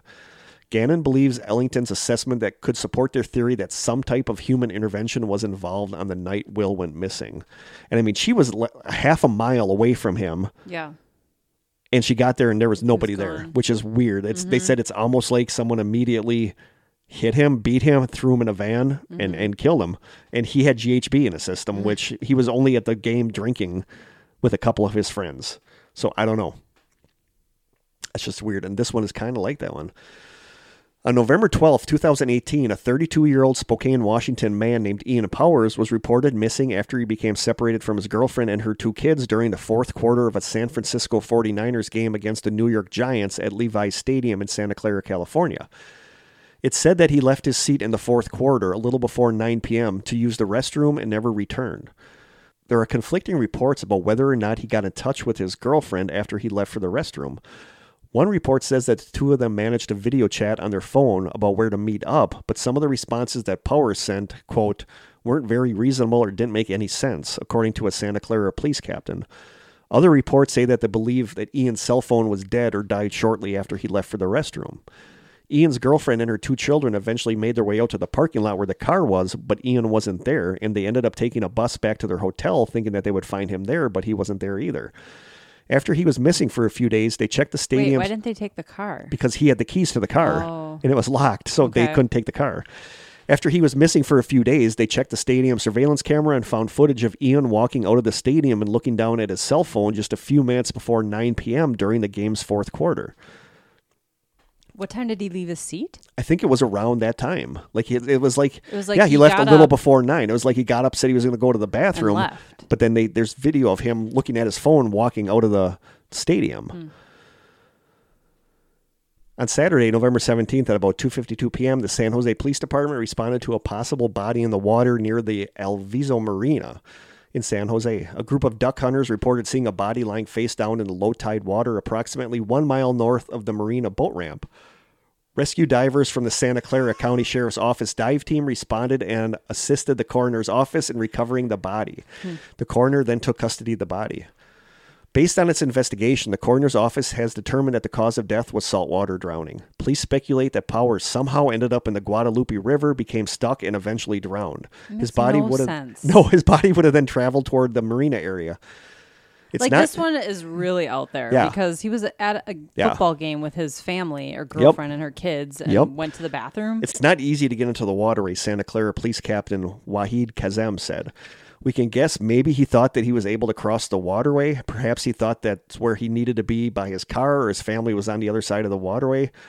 I can understand where some may look at the waterway and think, oh, I could just run across this. But if you step in the middle of that waterway, it's going to sink down quite a bit to the point where you realize you might get stuck. His uncle expressed concern over his nephew's disappearance, saying, quote, it's incredibly unlike him. He's probably the most responsible person in my family. So just another weird one. Nope. So now we get to... That has to be foul play. You know what I mean? Now we get to one, I don't know if you ever heard of this. Nathan Herr, or Herr, Herr. Her. Yeah. Nathan Herr, a 21-year-old landscaper and a friend, parted company at Fountain Park in Sheboygan, Wisconsin on January 10th, 2003, after leaving a $10 all-you-can-drink night at a nearby sports bar. Though not a college student himself, Herr had been partying that night along a series of bars popular with Sheboygan's college crowd. At 1:30 a.m., he headed north to his home and disappeared. His body was found about 2 miles south of where he was last seen in the water. Nathan's father sees a pattern in the disappearances. He says, quote, Was it in the river? Yeah. Okay. Quote, I had a map here even trying to figure out how they went, who picked up who first, how they went, and it almost looks like they're going around Lake Michigan picking up these kids. Sheboygan's Deputy Police Chief Robert Woj said Nathan's disappearance did prompt reports of strangers offering residents rides late at night, but he sees no evidence of foul play, saying, quote, those people that had the rides offered to them are fine and safe. Some took up the rides.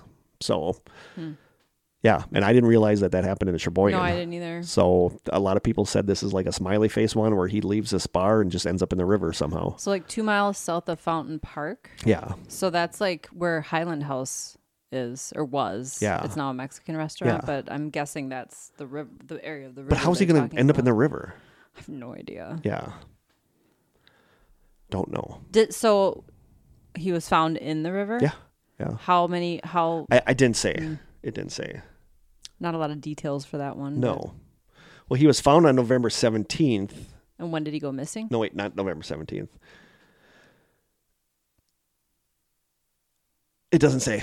It doesn't say when he was last found. It is always like cooler weather. It's either winter or leading up to winter. That's odd. And that's what some of these people say is that you would think this would happen a lot more in summer. But also college kids aren't there in the summer. That's true. So that's true. That's one of those things that it happens more in the winter because college kids are there drinking in the winter. Right. So I don't know. So another one, this is Joshua Guymond from the Charlie Project. This comes straight from the Charlie Project, which is missing people cold cases. Guymond was last seen between approximately 11 p.m. and midnight on November 9th, 2002, leaving Metten Court, a dormitory on the north end of the St. John's University campus in Collegeville, Minnesota. He was a junior at Collegeville, Minnesota. Yeah, he was a junior at the university at the time he disappeared, majoring in political science. Guymond left a party at Metten Court to go to the bathroom, and when he did not return within 15 minutes, his friends assumed that he had just walked back to his on-campus apartment. He apparently never arrived there, however. His friends called his apartment shortly after they last saw him, and they just assumed he was asleep when they got no answer. Guymond's car was later found undisturbed on the campus. His friends reported him missing the next evening when they could not find him, and he failed to appear at a school function. His eyeglasses, contact lenses, and credit cards were left behind, and no personal belongings were missing from his apartment. At the time he vanished, he was not wearing clothing appropriate for the weather. At around the time that Guymond disappeared, 2 other college-aged people disappeared from the Minnesota and Wisconsin areas. They were all Minnesota residents, and all of them vanished on weekend nights after having visited bars or parties. The bodies of both of them were subsequently found in local bodies of water. None of the missing young adults knew each other. However, it was suggested that the 4 cases might link, as it is statistically improbable that 4 people of similar age would randomly vanish from the same area at around the same time. In addition, all 3 of the men who disappeared were college students with similar heights and builds and were described all as being high achievers. Authorities believe it's likely that Guymond was slightly intoxicated when he left the party and that he somehow stumbled into a body of water and drowned. They have searched nearby lakes but failed to come up with any evidence to support this theory. He remains missing and his case is unsolved. So there are some of the ones around the states, around this area. But what's interesting is, and I did not know this existed, more often than not, they're found, right? It's yes, not very often that they just are never found again. Yep. So what's interesting is that there's something called the Manchester Pusher. Okay. Rumors of the Canal Pusher were born on January 11th, 2015, when the Daily Star Sunday published a 2-page article headlined, quote, Manchester's Killer Canals. The article cited 61 deaths in the canalway, which stretches for over 10 miles through central Manchester since 2006.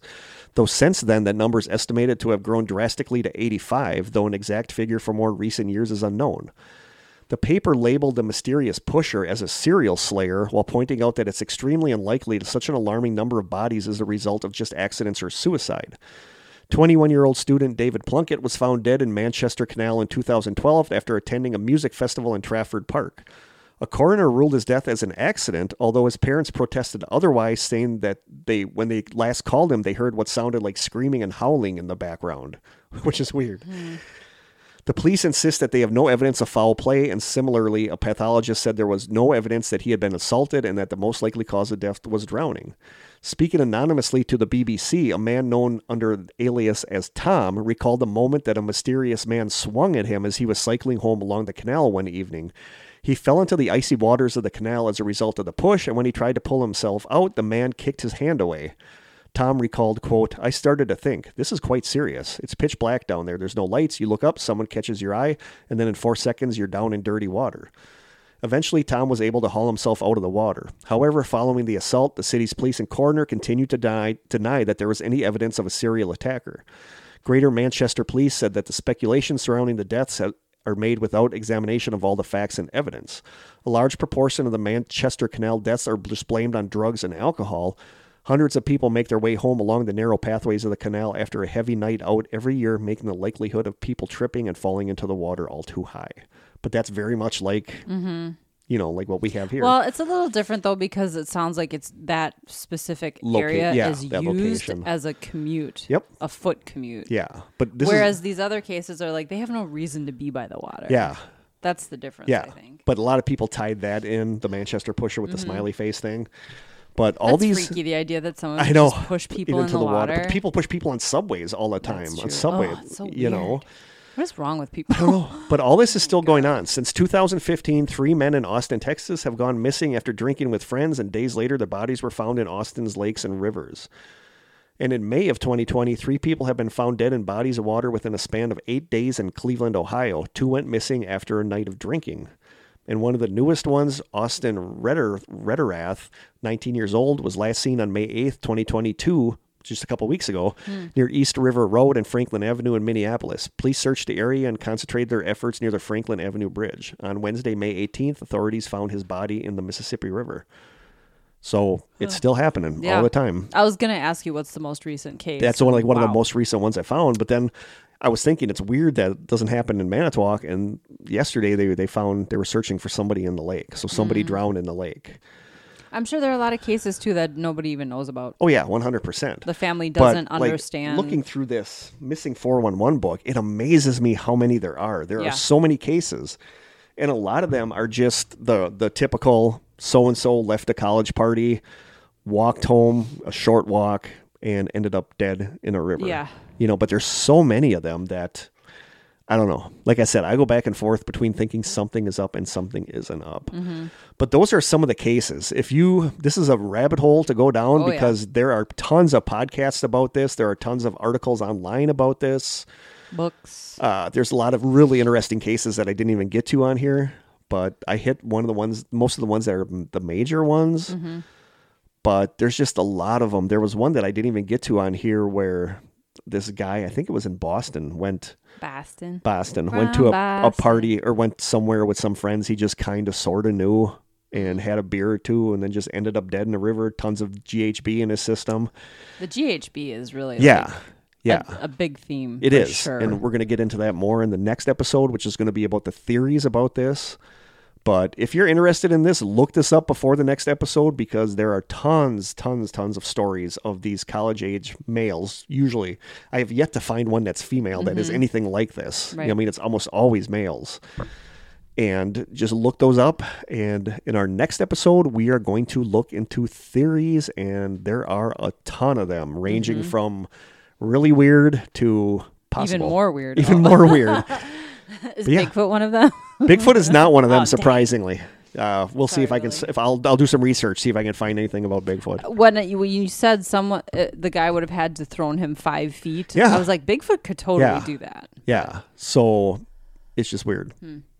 There's enough going on that there's something. There's something. Like I was amazed at how many of these involve what seems to be like people following the person in an SUV or in some kind of vehicle. Trying to get them in a car or whatever. Yeah, because that showed up in a couple of these. And a lot of the bodies don't appear like they should in the water. And there's just so many sketchy details. The timeline doesn't add up. Nope, and it just reeks of missing 411 where there's all these unexplained questions and things that don't make sense. So there you go. There are some of the smiley face killer cases. Next episode, we will get into the theories. Sweet. What should we jump into now? It's weird. Do you want to do your song? Yeah. So I will recommend that mockumentary that you recommended to me. What was that called? Savage Land? Savage Land, yes. I thought that was pretty good. It was pretty creepy. Nothing like jump scares. No, but it's like weird that the creepiness comes more from photographs in this one than the photographs were creepy. They were really creepy. But it's a mockumentary on Tubi? Tubi, yes. That was pretty good. So I would recommend there's a bunch of them here. Okay, I'm going to do my 2 songs and we're going to do 2 quick questions, okay? My first song choice, I don't even know how I stumbled across this song because YouTube's been like suggesting really good songs to me lately. And as I've often stated on here, I love fast, emo-ish pop punk, like Taking Back Sunday, like that kind of stuff. So one of the thongs. No, it's not the thong song. I assure you that it is not the thong song. The song that I stumbled across that I listened to it once and I immediately downloaded it, that it is going to be blaring out my car window this entire summer, is a fast pop punk-ish emo kind of song. The band is named Spanish Love Songs, and it is the song Losers. It is a typical, like, Taking Back Sunday, like just a fast, song, but their music, all their songs are so life sucks, blah, life sucks, life is hard, I hate life. Yeah. It's all like really, really depressing. So my first song pick is the song Losers by Spanish Love Songs. Going to be listening to that all the time this summer. It's a roll your windows down, crank your music kind of song. But because it's such a down song, I decided to go the opposite way with the other song. And this one I stumbled across because I've talked about it on here. I love the movie. I think it's called Map of Tiny Perfect Things. Okay. I've talked about it on here. I'm sure I talked about it on here. It's about Map of Tiny Perfect Things. It's about like a teenage boy that, and I'm a sucker for these kind of movies. You know this. We talked about this. It's a teenage boy that's living in a time loop where he relives the same day every day. Mm-hmm. And then he realizes there's a girl there in his town that is also stuck in the same loop. So I feel like I've watched something like that really recently, good. But that wasn't. And then they realize, like, I think one of the things they do is realize that like every day in every town there's all these perfect little moments that happen. So they go watch all these little like one of the ones is like, person sitting on a bench when a truck pulls up behind him that has like angel wings, so it looks like the person is so they go witness these every day. But it's such a cute, good movie. If you're ever in the mood for just a movie, just to feel good and just to watch, Map of Tiny Perfect Things is such a good movie. But in the movie, there is a song called Backyard Boy by a girl named Claire Rosencrantz. So I finally watched the video, and I never knew she's only 16 years old. But she is so freaking cute and adorable in this video that you just love her. And I'm like kind of really into her now. I think she's like way older now, but I just love this video. It's such a cute video, and it's like a feel-good video, just like them dancing around in the back. Song. Yeah, it's like the opposite of the first song. So this one is like a feel-good song. It's really, really catchy, really, really cute, and I adore Claire. It is the song Backyard Boy by Claire Rosencrantz. So I will post both of those in the group. I've been listening to those all the time lately. So There you go. Those are my two songs. All right. She is so stinking cute. But it's weird because it's not like a crush on her cute. It's like she could be my student. Like 16-year-old girl. She looks like she could be literally one of my students, but she's just adorable. So our questions, both from Anonymous. These will be quick. Number one, first question. Would you two have been friends in high school? Totally. I think we totally 100% would have been. Yep. We would have been BFFs in high school. No question about it. No doubt. And question number two, do either of you have any tattoos? Yes. No. I have one on my foot. It's just a series of stars. I've seen it. It's cute. Yep. I actually want to get it covered up. Do you really? Yeah, I want to get it I'm not into stars anymore. At the time I was. But it's still cute. It's okay. I didn't know you wanted to get rid of it. Yeah. No, I want to have it covered with flowers because I'll never... Or Strange Sessions logo. Sure. Probably flowers just because, I don't know, flowers will never grow old with me. But neither were stars. I'm not into stars anymore, though. Like, that was a thing for me. Moon and stars were like, I decorated with that sort of, had mugs with that theme, I was in my 20s when I got the tattoo, so. Oh, yeah. I didn't know that you wanted to get rid of it. No, I have none. I tell my students the only one I ever had, I got out of the gumball machine at the grocery store when I worked there, and it was on my shoulder for a couple days. It was purple and sparkly, and it said Pretty Princess. Oh, it was on my shoulder, and it was awesome. So no, otherwise I have none, and have no plans to get any because if I had, I'll probably get more. I would, if I would have got one like I wanted in high school, I would have a Def Leppard or Warrant tattoo. Nice. So I'm glad that I don't. Warrant. Thank you for the questions. Okay, we're gonna do a joke. Let's still have the pickle joke book. Oh, I still have it at home. I don't remember where I left off. What did the robber say when he stole from the book? No, I read that one. Why did Sally's computer keep sneezing? It had a virus. I think we did that one too. Oh, dang. When do doctors get mad? I don't know. When they lose their patience. As in, like, their okay, that one's actually kind of funny. That one's actually kind of funny. Yeah. I think that's it. So too. Shoot, I shut off. I don't have the deets because I just shut off my iPad. So you can email us at thestrangesessions.com. We are on Twitter at Strange Session without the final S. Krista does a great job at Strange Sessions, Strange Szechuan on Instagram. I don't know our phone number, so you're on. I'm not sure about our phone number, but you can send.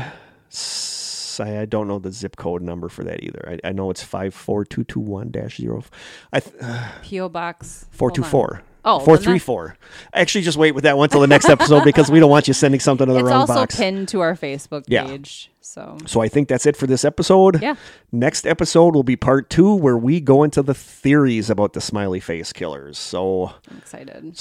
Brush up on this. Do some deep dives. You guys should be able to find tons of stuff about this. Oh, yeah. And we will be back to talk about theories in 2 weeks. So until then, stay strange. Oh, it's so much easier when we're in the same room. I know.